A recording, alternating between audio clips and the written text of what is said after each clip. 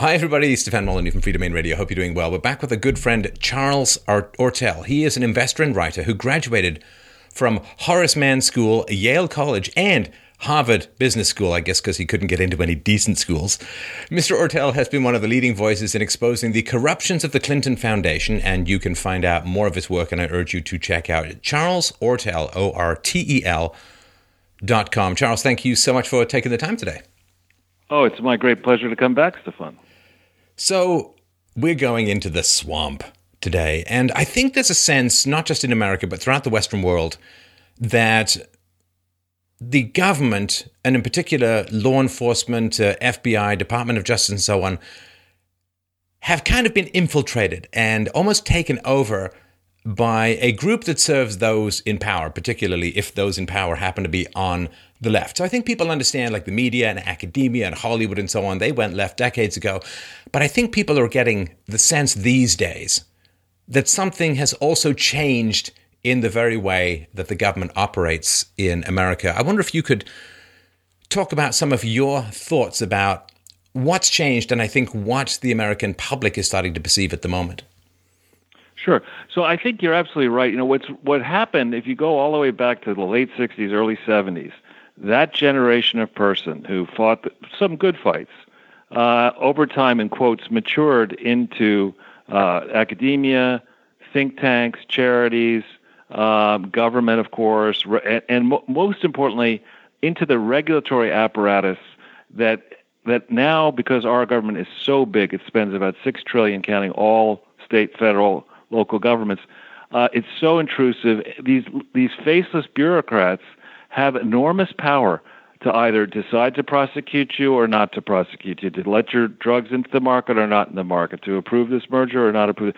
And so there's this big network and cabal of people who I would dare to correct you and say that it's not a left-leaning cabal, it's a uniparty cabal. It's people who appreciated that you can buy for a modest contribution to whether it be think tanks or political campaigns, you can get yourself into a position where you can get a huge kickback from the government in the form of a no-bid contract, an approval you need, leniency in a prosecution, et cetera, et cetera. Now this, you know, here in New York City and I'd say in the global capital of the swamp in Washington, D.C., this has been going on for so long that most people would say, well, what are you telling me that's new? What's new is that in this new millennium, which began with so much hype and hope about how technology is going to revolutionize our lives for the better, we've listened to experts speak for 17 years. We've listened as the tech bubble blew up in our faces. We listened as Al-Qaeda came out of nowhere, even though we spent a tremendous amount of money on intelligence. We've listened as the military said that they were winning the battles, and the academics said that our children were going to be better educated. Don't look too closely at how much we're paying ourselves, please. And I think there's a feeling in many countries, but especially across the heartland of America, that experts, as one famous banker once told me 30 years ago, experts don't know diddly. And that's been proven in this period from, I would argue, January 2000 to the present. For all their great talk on the right, the left, the progressives, the talking heads, the university presidents, everybody else, where's the increase in income? Where's the job security? Where's the feeling that costs aren't going to spiral out of control? Where's the feeling that our leaders on the right and the left really know what they're doing in these troubled regions in the Middle East and elsewhere? There isn't a sense in this country, which is still, even now, although we're indebted, the richest country in the world, that we've actually been making progress for 17 years. So you wouldn't know it amongst the pundits who talk to themselves. You know, this morning Joe and his, fiance Mika were so disgusting and so vitriolic in their attacks against Mike Pence. I will never turn MSNBC or NBC on again until there's a complete change in repudiation in that ridiculous channel. But we have media platforms in this country that talk to themselves. They're sure they're right. They're sure that this is a nightmare and that Trump isn't the president. And I really do think that Americans and good people in the advanced nations around the world are sick and tired of this BS, and we want to see the one part of the global economy that has not been subjected to a diet, subjected to a starvation diet, and that's government. We want to see Europe, the EU failed experiment broken up and sanity returned to the big markets in Europe. We want to see the ridiculous course that Japan has been on since 1989 reversed. We want to see the bloated government at all levels in this country put on a strict diet. And we want business returning here inside this gigantic economy. And I think, Trump can get that done if people will let him do it. Right.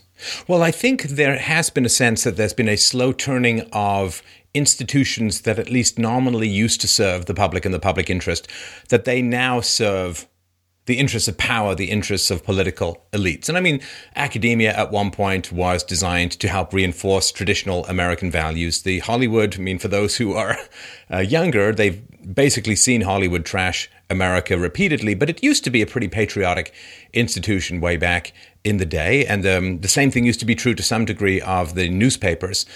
And I think people understand those institutions fell to, as you say, the uniparty or the interests of the political elite some time ago. I think people are a little bit surprised seeing the 180 that's happening in Department of Justice, in law enforcement and so on, whereas under Obama, there was pretty much a free ride. There was not one single special prosecutor appointed during the entire Obama administration, despite repeatedly highly questionable things that could use some looking into.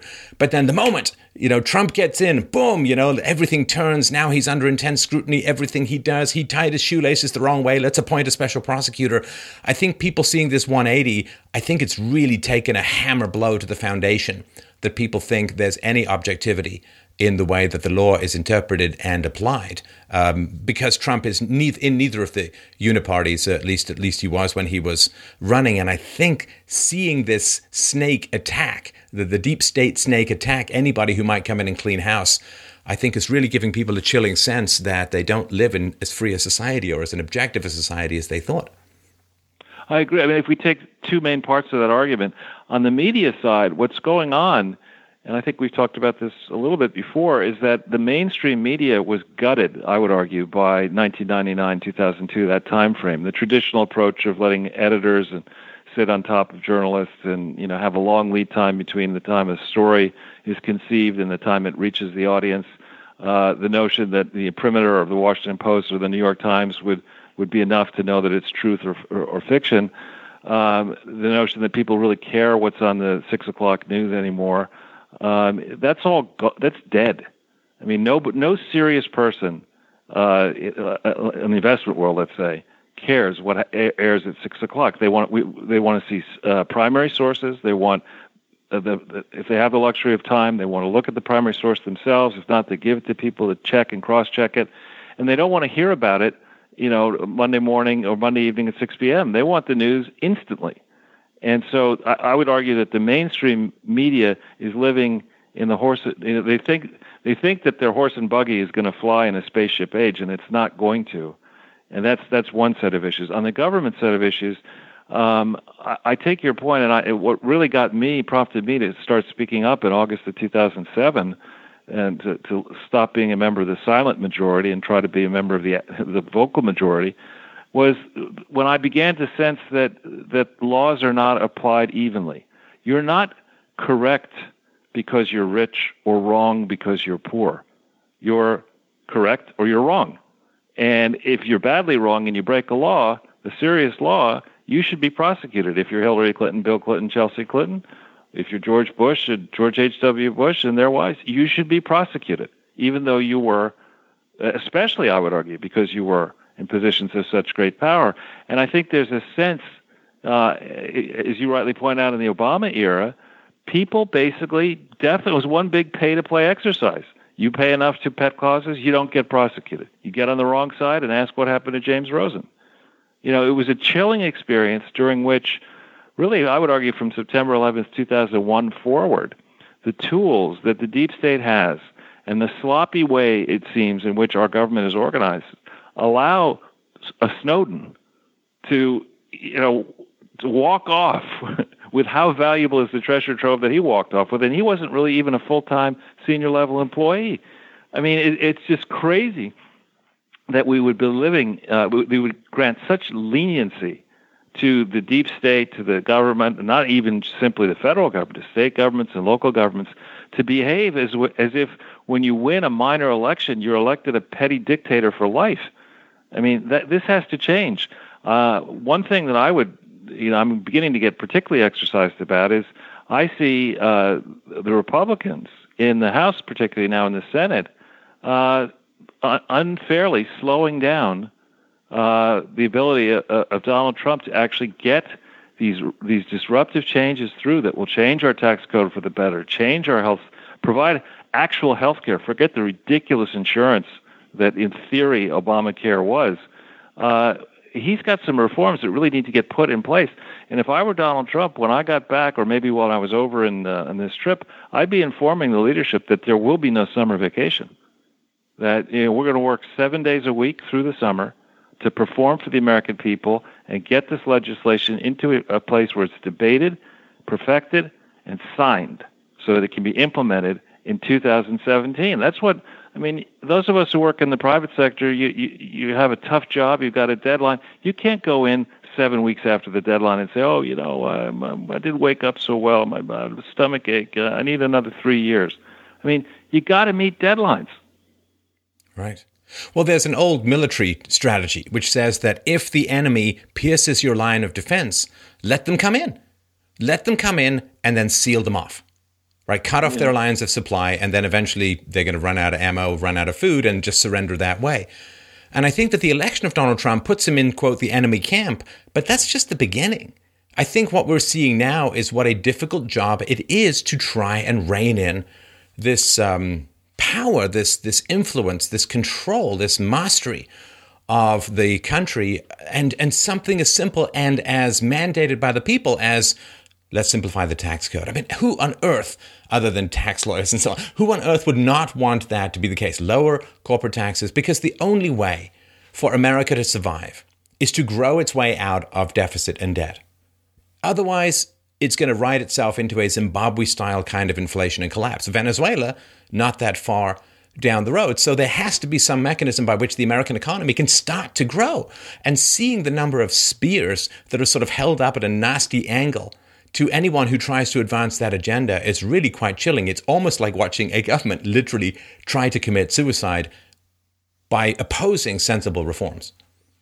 I'm glad you brought. That's an excellent lead. And I a number of years ago, I've been spending time criticizing people, and when recently Donald Trump called out people who just criticize and don't actually do anything. And it's a fair point. You shouldn't just be saying, this is wrong and that's wrong without trying to actually fix something. So a number of years ago, I forget whether it was 2014 or 15, I thought deeply about this and said, well, why don't I put out a 10-point plan on how to fix this, how to address the structural issues that are holding America back, not looked at through a political prism, but through a business-oriented approach. What is the structure of our government? What's the competitive position of this country? How can we remove dead weight from the country? How can we play to our strengths? What are our strengths? What are our weaknesses? And anyway, one key element of it is, as you rightly point out, the tax code.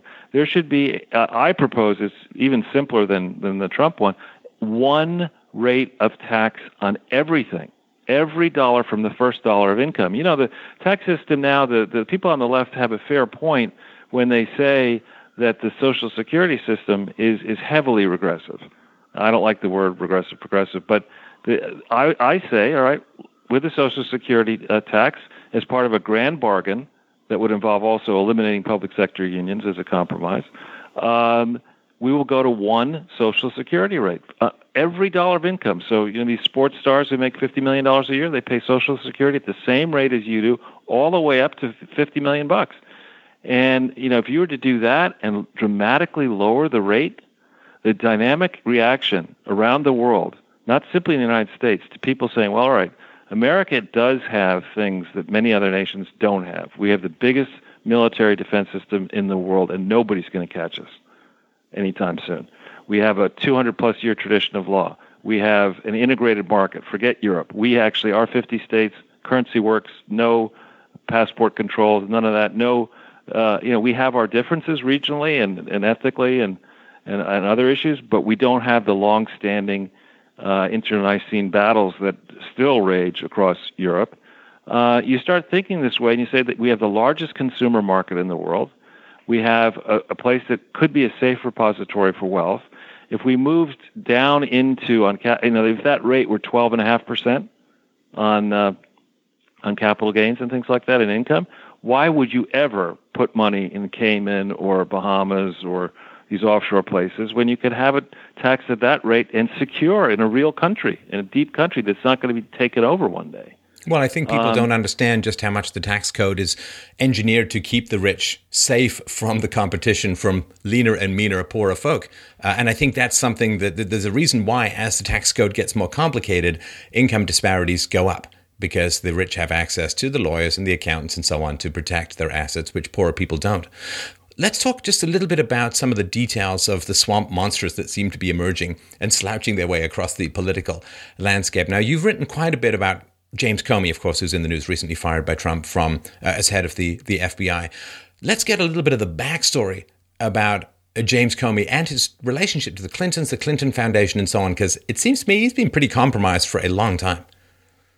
Yeah, it's a great point. I mean, when I started, one of my friends is this lady, Kathleen Willey, who suffered at the hands of Bill Clinton so grievously and still is suffering. She's a great lady. And she was telling me, when we first started discussing a couple of years ago about Comey, she was saying, I got my suspicions about him. And last year when you and I were on air a few times, I think between the first time and the second time, something called the FBI Vault File, which is an actual site anybody can look at, lo and behold, up came a whole bunch of documents, hundreds of pages, from the period 2001 to 2005, where it emerges there was an investigation launched by a real investigation with grand jury, one that outlived its time and had to be reconstituted, so two different grand juries, a U.S. attorney going after the Clinton Foundation, the trustees, for their paperwork, and the FBI heavily involved. Well, who was the U.S. attorney doing this? It was James Comey. James Comey was, and you can look at these your listeners can go look at this for yourselves, and you'll see. You have to go wade through the first several hundred pages of each of the two dumps, and towards the back, you begin to see they were looking at public corruption. They were looking at whether or not Bill Clinton personally was trading campaign donations for favors at a time when his wife was a senator. And there was a lot of witnesses were called. There's all sorts of references to what they were doing. There's a timeline you could piece together. And I can tell you, just as somebody now having studied this for 2 years, that the public record that's out there, not the stuff the FBI team would have gotten in the grand jury, on the public record alone, you can send the trustees of the Clinton Foundation, including Bill, who actually wasn't a trustee, a named trustee, but Terry McAuliffe, a whole bunch of people should be in prison for decades over the period October 23, 1997 through the year-end 2004, when the Clinton Foundation never had what was required in the form of an audit financially, never properly accounted for almost 150, 200 million that they declare went through the foundation. There are all sorts of questions and suggestions that there may have been bank fraud and wire fraud and solicitation fraud. And you can see this from the outside. You can look at the filings that are on the website, the Clinton Foundation, right now for that time period. Why couldn't James Comey get an indictment and a conviction back in that time frame? And why, ever since then, has the Clinton Foundation been allowed to do what it's been doing? And then why, when he was head of the FBI from September 2013 forward, why did he allow the Clinton Foundation frauds to escalate in the way they did? I mean, it's not as if nobody was talking about it. I mean, he came on board as head of the FBI out of, I want to say within 3 weeks or 4 weeks of that big New York Times article, which actually raised my hackles. It's one of the reasons I started looking at it when I saw this article in the Times, of all places, being critical of the situation in the Clinton Foundation at a time where it seemed to me Hillary might think about running for president. So, why couldn't Comey from the inside check all that? And what about Comey's role as general counsel at Lockheed Martin? What about his promise to recuse himself from any matter, one FBI director involving Lockheed Martin, and all of these problems and suspicions about what the deep state is actually doing with its various databases, one of which may be run by Lockheed Martin? What about his role as a director of HSBC? That's a place that their Geneva branch got into all kinds of trouble. Americans having accounts over there, Clinton Foundation donors having accounts over there. The whole thing, before you get to the question of the various and sundry botched FBI investigations, and then you turn as well to this issue of Mueller and of Rosenstein. Oh, the new special prosecutor, right? Right, because the FBI director prior to Comey was Mueller from September 4th, 2001 to September 4th, I think, 2013, and then it was Comey. So Mueller sat atop the FBI at the time when this Clinton Foundation was maturing, and yet they couldn't bring anything across the line. What is it?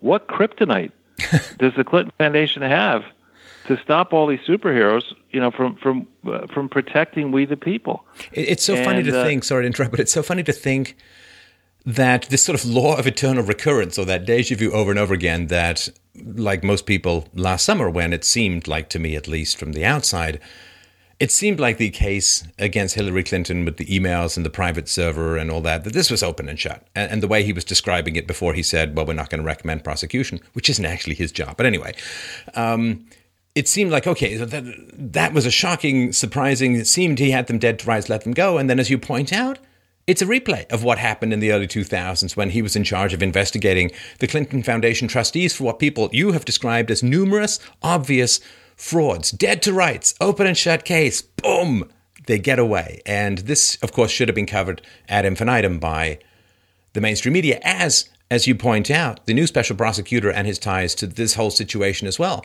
should be pointed out. But because they're going after Trump, because they're going after the Republicans, it's all part of the memory hole that generally gets flushed down into nowhere by the mainstream media. Well, let's take the recent clamor for Trump's impeachment. And the standard that was immediately floated out in unison by the coordinated talking point wing of the Uniparty was Trump has committed high crimes and misdemeanors, as if that's the legal standard. You look at the legal standard. The legal standard is treason, bribery, and other high crimes and misdemeanors. It's not simply high crimes and misdemeanors. It has to be, and the important word there is and other, not or other. And so you look at what we know of the time when Hillary Clinton was Secretary of State and her husband was still running and heavily influencing the Clinton Foundation. Look, we know that hundreds of millions of dollars in government grants to the Clinton Foundation still have not been adequately disclosed under state, federal, and foreign laws the way they need to be disclosed. We know that hundreds of millions of dollars are missing, that in grantor financial statements that are out there for the world to see, amounts are said going towards the Clinton Foundation that don't show up in the Clinton Foundation accounts. We know that Hillary there's no debate that she was Secretary of State. We know that many, many Clinton Foundation donors got benefits. We know that when the Clinton-Bush Haiti Fund was created in January of 2010, we know that Barack Obama contributed out of his Nobel Peace Prize winnings about $200,000+ to that entity that was not formed properly. We know that in 2010, the largest donation from the parent Clinton Foundation to any other entity was to this Clinton-Bush entity. And it was sent, according to the filings that were issued in November of 2011 and then reissued for this year in November of 2015. We know that approximately $37.2 million in cash supposedly was sent to a post office box in Baltimore, Maryland for the Clinton-Bush Haiti Fund. Baltimore, Maryland being the city where the U.S. attorney in question, Mr. Rosenstein, served for more than a decade prior to taking his current role as Deputy Attorney General. How could he have missed this? I mean, recently, since the last time you and I talked, in recent weeks, Corinne Brown, who was then sitting as a congresswoman down in Florida, she was tagged by the federal authorities in last year, I believe it was, last June, and she was found guilty in recent weeks, and we'll see how long she goes away for roughly an $800,000 charity fund. They threw the book at her. Here we have one instance, $37.2 million supposedly went from the parent company Clinton Foundation to this Bush Clinton thing to a post office box in a state where there is no record that the Clinton Bush Haiti Fund had any legal authority to do anything. And furthermore, the Clinton-Bush Haiti Fund claims, magically, that it doesn't have any foreign accounts. You tell me how the Clinton-Bush Haiti Fund is distributing anything in Haiti without a local bank account. They don't use the U.S. dollar down there. They use a different currency. And then we've talked before about Laureate. Laureate is this for-profit educational institution, highly leveraged, deeply troubled, that decided to enter into a joint venture with a piece of the Clinton Foundation, the Clinton Global Initiative, that was never lawfully constituted. The Clinton Foundation was supposed to be not-for-profit. Laureate is for-profit. It's very difficult normally to do joint ventures where you have a not-for-profit working with a for-profit. You're supposed to make sure you comply with state laws. Donald Trump paid, for him, not a lot of money, 20-plus million. These people had to pay for Trump University, which was an analogous problem here in New York. The difference being that Bill Clinton and Hillary Clinton received $17.6 million by their own admission for Bill's part-time job. Now, that's the new rate. You get a part-time job, and you can make $3.5 million a year on a part-time job. There's no conflict there, nothing to see, nothing suspicious. And Laureate is headquartered in Maryland, in Baltimore, a place that Mr. Rosenstein's office should definitely, have been noticing. I think there are great questions that I see from my investing background in the ways in which the Laureate buyout was structured in 2006 and 2007, and the way in which it attempted to go public, in the way it recently did sell equity and then debt securities. I've got all kinds of questions about that. I've got deep questions about why Bill Clinton has still, and Hillary, not disclosed on the foundation filings their payments from Laureate, which are material or massive compared to the size of the Clinton Global Initiative University, the joint venture, in years 2010 through 2014, when he was getting these massive payments. So, there's a reeking mess here. Another thing to point out is that Laureate, its legal counsel was a firm called DLA Piper, and these are big firms, but DLA Piper was the firm trotted out to clear the Clinton Foundation, in quotes, in 2015. So you have a conflict there. Laureate's accounting firm is PwC. Again, there are very few firms left, but that's also the Clinton Foundation accounting firm. And I bring that up just to say that those firms should have been able to figure out that A, they had a conflict, and B, because they had a conflict, they better tread carefully, make sure they got everything right. And they haven't gotten it right. Right. Now, she's back. Another one of these monkey branching, I feel like a guy in a basement with these pictures up on the wall and newspaper clippings and wires and lines and everything going, because Lois Lerner shows up back in the day, and you've pointed this out as well. So how does Lois Lerner, who I guess is back in the sights a little bit now, and how does she fit into all of this history? All right. Well, so Lois Lerner was an operative. There's a guy called Wayne Allen Root. You may know him, he speaks out, and he ran for some office somewhere. And Lois Lerner was then, I think, in the general counsel's office at the Federal Election Commission, and she tortured him. So she demonstrated over a career of about 18 years or so at the Federal Election Commission that she could be a partisan administrator of the wheels of the election law. So for whatever reason, I suspect it's because people noticed that, once you mentioned sore loser man Gore was clear that he wasn't going to be president, right around that time, a decision was made to insert Lois Lerner into the IRS, into the key position, the Rulings and Agreements Division. That is the one that's the division that makes the tough calls on whether a charity should be allowed to continue as it's constituted, whether it should actually get its determination letter. She was in charge of that. Then she was in charge from about July 2001 or so to, I think, January 2006 or so. And then she was put in charge of the whole department, the whole tax-exempt department. Now, what we have come to find out, to your earlier point, that we have the appearance of regulation. The IRS is certainly a fearsome organization, but it is no match for the 1.4 million charitable organizations that are out there and all the households. They can't watch everything. And so in this area of charity, fraudsters have figured out that charities are, in quotes, perfect vehicles for fraud. Because most people assume that anyone who would spend free time on a charity is not going to waste his or her time, that they're actually going to find a cause, try to make a contribution. And it's pretty easy these days to put up a website and assert that you're going to help starving African children or something that people will send you money over PayPal or some other means. So nestled inside the many, many hundreds of thousands of decent charities, unfortunately, there are too many crooked charities. And if you set up a crooked charity where the trustees are not going to check the books, where the banks aren't, that nobody's going to check to make sure that the money that was sent towards the charity ends up in the charity's coffers, you have a land office business. You have a way of getting free money, basically, and doing with it what you want. You can divert as much money as you want from the charity, and then with the declared funds, you can find friends to give the money to. You can say, that you need it to have some strategic study, so you hire some firm, and you tell them to send you a bill for a certain number, and you only give them less than that, and you split there's so many different ways that you can cheat in a charity.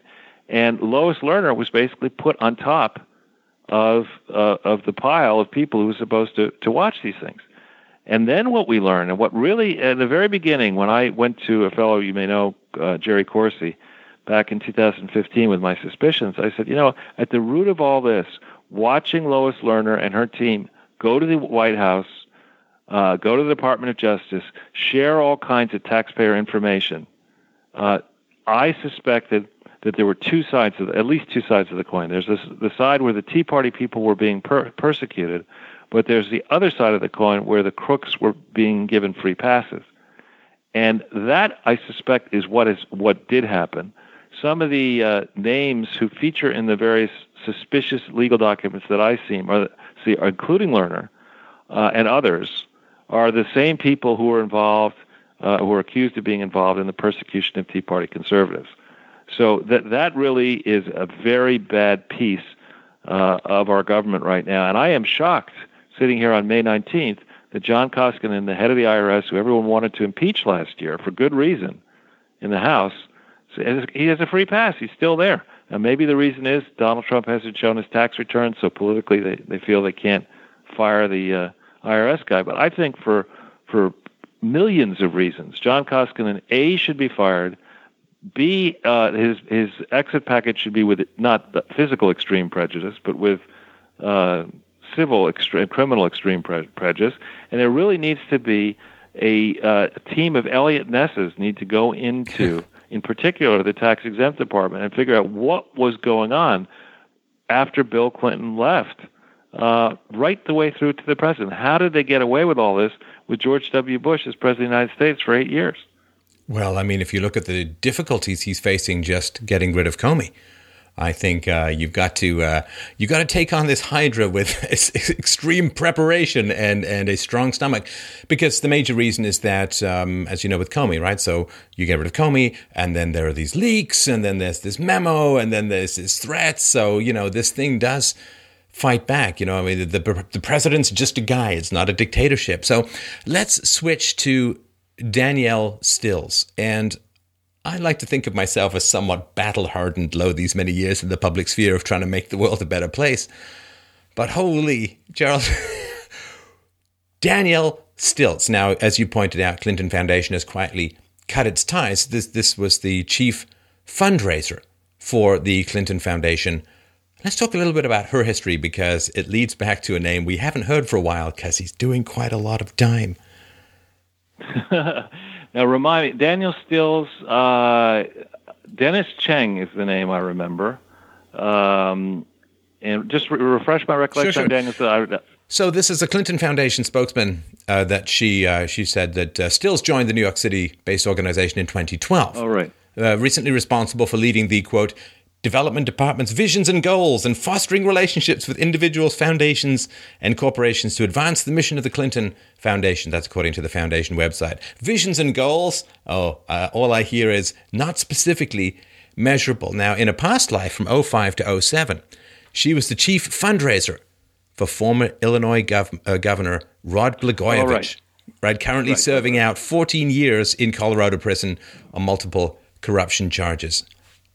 Are you kidding me? There's a whole world of people out there who could do a decent, fine, honorable job. You got to pick this person?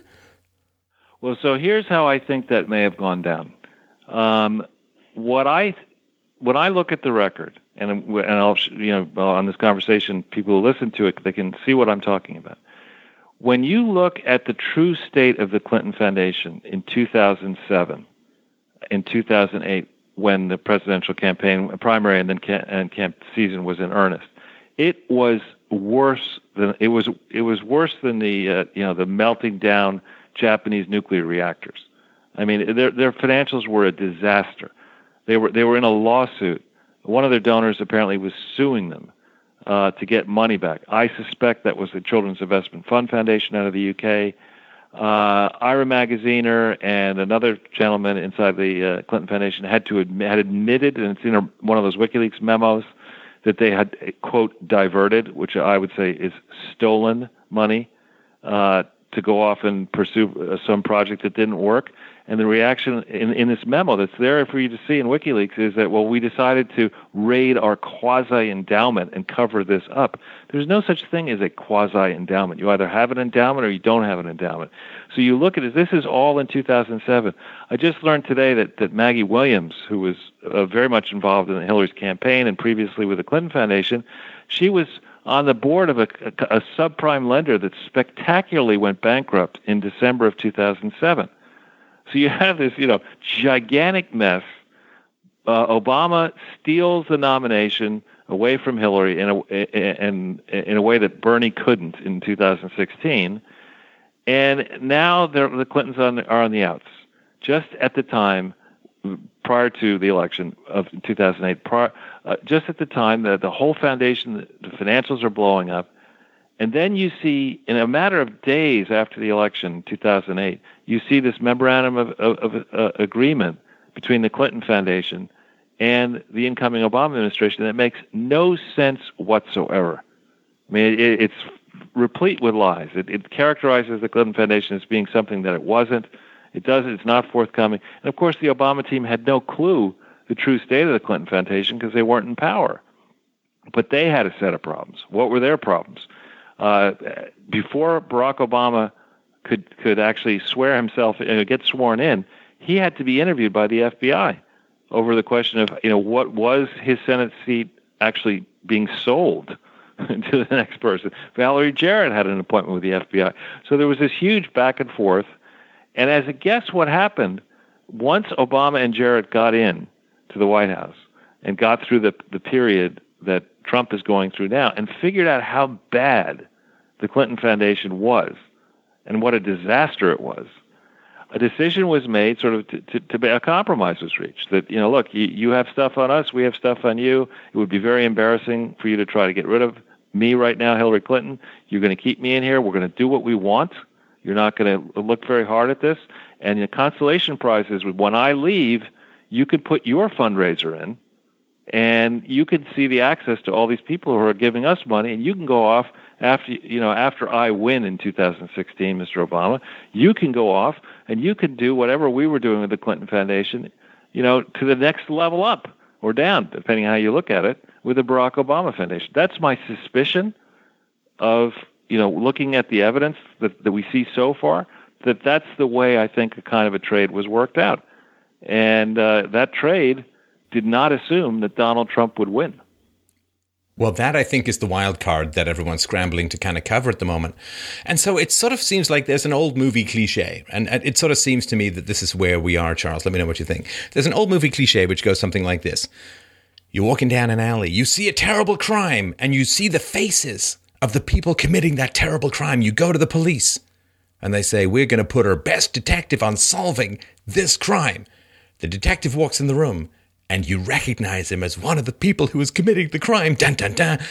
And so it seems like everyone that they could put in place to deal with this kind of stuff is kind of compromised by this kind of stuff. Has the deep state been in control of things so long that there's nobody with any relevant experience who's able to be inserted to wrangle this stuff? You see the Elliot Ness, the guy who can come in and switch the light on in dark places. Is there anyone left who you didn't see at the scene of the crime who can investigate the crime? Well, I think Donald Trump has been in office now, I believe it is, 4 months? So a third of a year tomorrow. He's been there a pretty short time. He's accomplished, in my view, a fair amount. And his biggest accomplishment has been to get serious people, unlike the people in the previous, I would argue, certainly the Obama administration and even some of the Bush administration.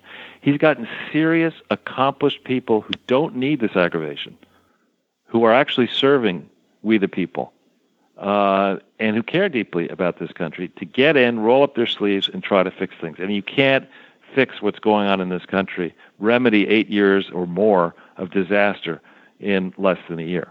So he's taken some strides.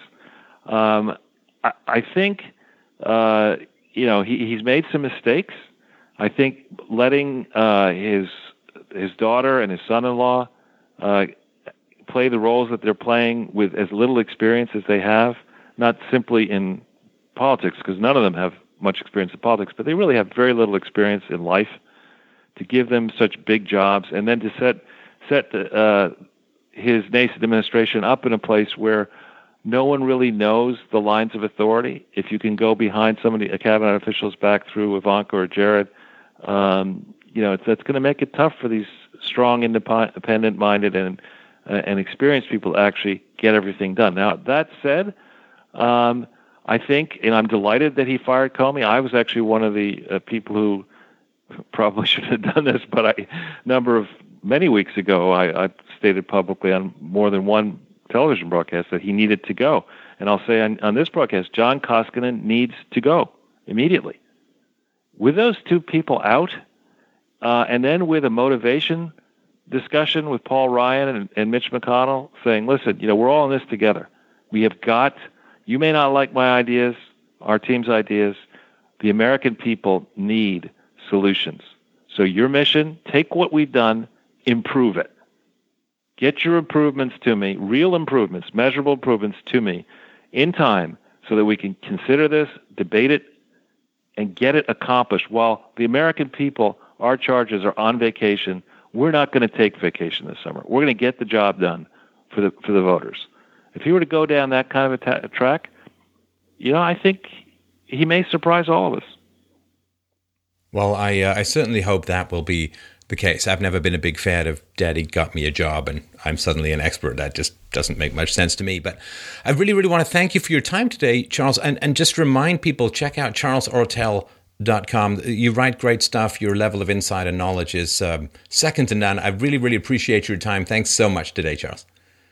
Thank you, Stefan.